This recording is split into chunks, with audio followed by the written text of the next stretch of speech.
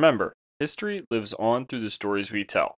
I'm Peter, and this is Who Died Today, the podcast that explores the lives of famous individuals on the day they passed away. Today we're delving into the extraordinary life of Queen Elizabeth II, a British monarch whose reign was the longest in British history.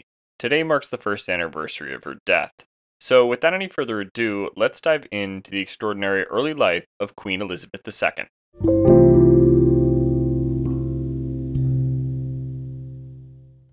Part 1. Early Years and Ascension to the Throne, 1926 to 1952. Elizabeth Alexandra Mary Windsor was born on April 21st, 1926, at 17 Bruton Street in Mayfair, London. She was the first child of the Duke and Duchess of York, later known as King George VI, and Queen Elizabeth, the Queen Mother. Her younger sister, Princess Margaret, was born in 1930.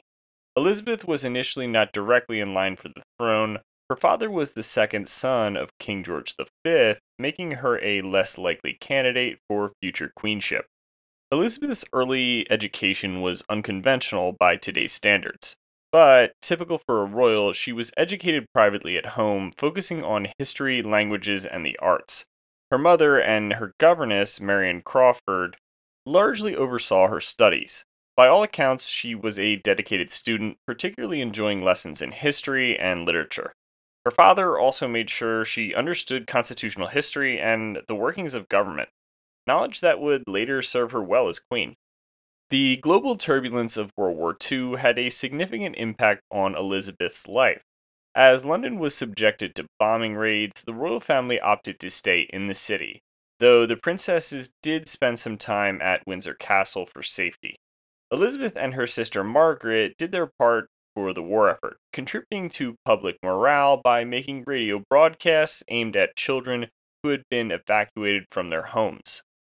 In 1945, at the age of 19, Elizabeth joined the Auxiliary Territorial Service, where she trained as a driver and mechanic, becoming the first female member of the royal family to join the armed services as a full-time active member. These wartime experiences contributed to her enduring sense of duty and her service to her country. Elizabeth's father's ascension to the throne in 1936, following the abdication of his brother, King Edward VIII, drastically altered Elizabeth's future. She became the heir presumptive, putting her one step away from becoming queen. With her father's relatively poor health, young Elizabeth became increasingly aware that she would one day ascend to the throne. On November 20th, 1947, Elizabeth married Lieutenant Philip Mountbatten, a former prince of Greece and Denmark who had served in the British Navy. The marriage was one based on love, but also served a broader symbolic function, unifying a nation still recovering from the ravages of war. Together, they had 4 children: Charles, Anne, Andrew, and Edward. Elizabeth's life took a dramatic turn on February 6, 1952, when her father, King George VI, died. She was only 25 years old and on a tour of Kenya with her husband when she received the news. Elizabeth was immediately declared queen, her reign retroactively counted from the day of her father's death. The loss of her father and the weight of her new responsibilities marked the end of her youth and the beginning of a reign that would last for 7 decades. From this point on, Elizabeth was not just a wife and mother, but also the constitutional monarch of the United Kingdom and other Commonwealth realms. Her early experiences, wartime services, and lessons from her father had prepared her, but nothing could fully encapsulate the weight of the crown that she would now wear. Despite the enormity of the task ahead, she was resolute in fulfilling the vow that she had made on her 21st birthday to devote her entire life to service, setting the stage for one of the most impactful reigns in British history.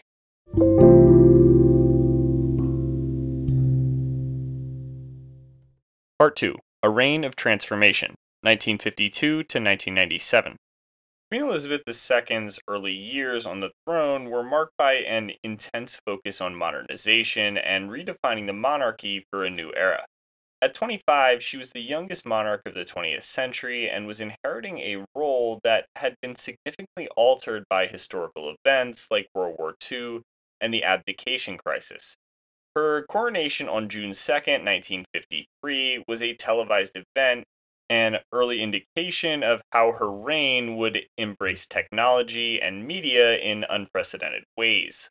In her early years as queen, Elizabeth faced the challenge of balancing her role as a constitutional monarch with the needs and expectations of her growing family.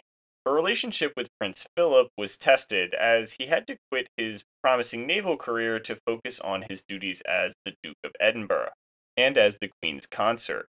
The tension was further exacerbated when their children were to carry the surname Windsor for the Queen's advisors, rather than Mountbatten, Philip's adopted last name.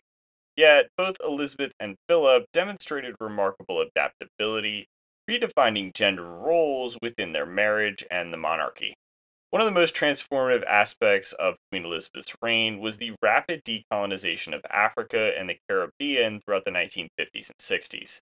While she had little political power to influence these events directly, her role as a symbolic figurehead was crucial in maintaining a sense of unity and shared history among the nations that chose to join the Commonwealth. She took her role as head of the Commonwealth seriously, visiting many countries and acting as a diplomatic link between them. As the years passed, Elizabeth had to navigate the monarchy through the turbulent waters of societal change. The 1960s brought a cultural revolution, the 70s and the 80s economic upheavals, and the 90s a fresh set of challenges that questioned the relevance of the monarchy.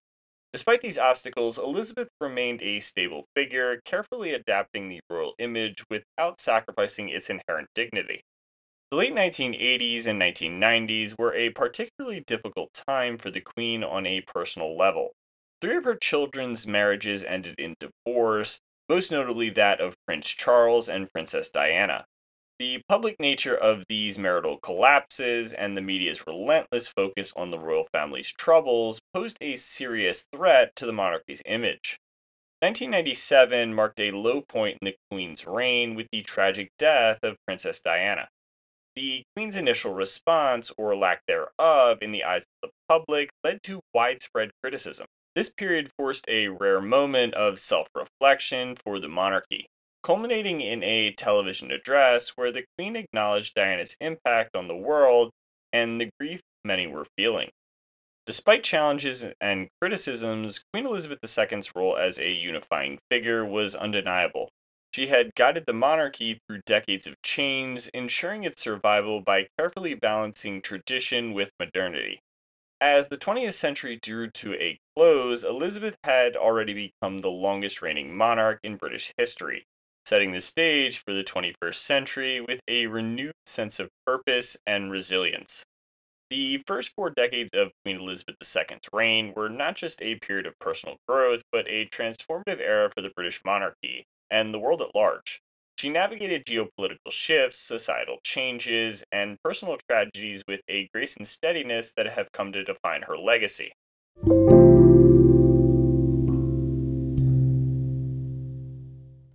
Part 3: A New Millennium, Old Traditions, and Modern Challenges, 1998 to 2016. As the new millennium approached, Queen Elizabeth II found herself at the helm of a monarchy that was increasingly intersecting with the digital age. The launch of the British monarchy's official website in the late 90s and the subsequent growth of social media platforms allowed the royal family to connect with the public in new ways. The Queen herself sent her first tweet in 2014, a symbol of the monarchy's willingness to adapt and evolve. Queen Elizabeth's role in the 21st century continued to be one of balancing tradition with modernity. As younger members of the royal family, such as Prince William and Harry, came into their own, the Queen made a concerted effort to pass on the traditions and responsibilities of royal life while allowing them the freedom to modernize their roles. This was seen in their charitable work and their more relaxed interactions with the public, both of which signaled a softer, more relatable monarchy. The Queen's Golden Jubilee in 2002 and the Diamond Jubilee in 2012 were significant milestones that not only celebrated her lengthy reign, but also demonstrated the lasting affection and respect the British public had for her. These jubilees were marked by numerous events, public appearances, and celebrations across the Commonwealth. They were opportunities to reflect on the Queen's enduring role and the stability she provided over decades marked by considerable change. The early 21st century also brought significant political challenges, such as the wars in Iraq and Afghanistan and the 2008 financial crisis. Though her role required her to remain politically neutral, the Queen's steady presence during these turbulent times was a source of comfort for many. Her diplomatic skills were also put to the test during these years, as she met with several controversial figures in her role as head of state. The Queen remained committed to her role within the Commonwealth. She was an advocate for the Association of Nations, emphasizing their shared values and the importance of collaboration for mutual growth. Her attendance at the Commonwealth Heads of Government meetings and numerous state visits underscored her dedication to fostering good relations between member states. The royal family was not without its controversies during this period. Prince Harry's youthful indiscretions and the allegations surrounding Prince Andrew were among the issues that the Queen had to navigate carefully to protect the reputation of the monarchy itself. The Queen faced personal loss with the death of her mother, Queen Elizabeth the Queen Mother, in 2002, and her sister, Princess Margaret, the same year. Later, in 2015, she would also say goodbye to one of her closest confidants, her cousin Margaret Rhodes. Despite these personal losses, she carried on her duties with the same resolve and dignity that had marked her reign.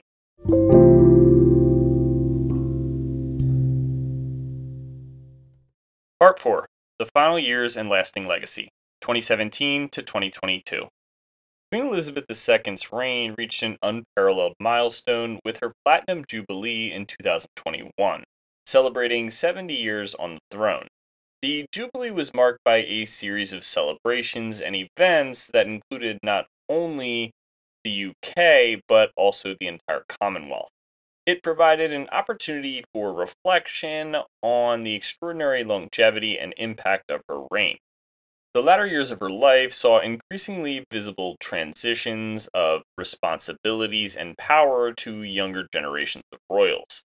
Prince Charles took on more of the Queen's duties, particularly overseas travel and state functions, while Prince William and Harry expanded their charitable endeavors and began to carve out their roles in the 21st century monarchy. The COVID-19 pandemic had a profound impact globally and also affected the royal family. Queen Elizabeth II addressed the nation in a rare televised speech, providing much needed comfort and urging resilience. Her leadership and stoicism during this challenging time reminded many of her fortitude during other periods of national crises, reinforcing her role as a source of stability. One of the most personal losses for the Queen was the death of her husband, Prince Philip, the Duke of Edinburgh, in April of 2021. They had been married for 73 years, and his support had been truly invaluable throughout her reign. The Queen's grace and composure during the challenging time endeared her further to people worldwide. On September 8th, 2022, Buckingham Palace ended up releasing a statement which is going to read as the following. Following further evaluation this morning, the Queen's doctors are concerned for Her Majesty's health and have recommended she remain under medical supervision. The Queen remains comfortable and at Balmoral. After this was released, her family rushed immediately to be by her side, and she ended up dying peacefully at the age of 96 with two of her children by her side. Upon her death, Charles became King Charles III. Her reign spanned numerous British prime ministers, from Winston Churchill to Liz Truss. One of the Queen's last living actions, and the last major constitutional action she made, was inviting Liz Truss to come to Buckingham Palace and form a new government. This happened just 2 days before her death. Additionally, during her reign, countless global events changed the course of history. She navigated the monarchy through turbulent waters, the post-war reconstruction, and decolonization to an evolving Commonwealth, and just the general complexities of modern diplomacy. In doing so, she transformed the British monarchy from an imperial institution to a modern symbol of unity and public service. Even after her passing, the influence of Queen Elizabeth II is expected to be felt for generations to come. Her work in modernizing the monarchy, her steadfast commitment to public service, and her unifying presence during times of national and international crises have left a lasting mark on not just the UK, but the world as a whole. She will be remembered as the queen who redefined the role of the British monarchy, and that brings us to the end of today's episode on Queen Elizabeth II, a British monarch whose reign has left a lasting mark on the United Kingdom and the world. She's also who died today, September 8th. Additionally, if you enjoyed today's episode and want a visual of what Queen Elizabeth II looks like, please follow our Instagram, who period died period today. Lastly, make sure to rate us wherever you are listening. Join us next time on Who Died Today as we explore the life of another remarkable individual who made a lasting and indelible mark on history. I'm your host, Peter, and thank you for listening.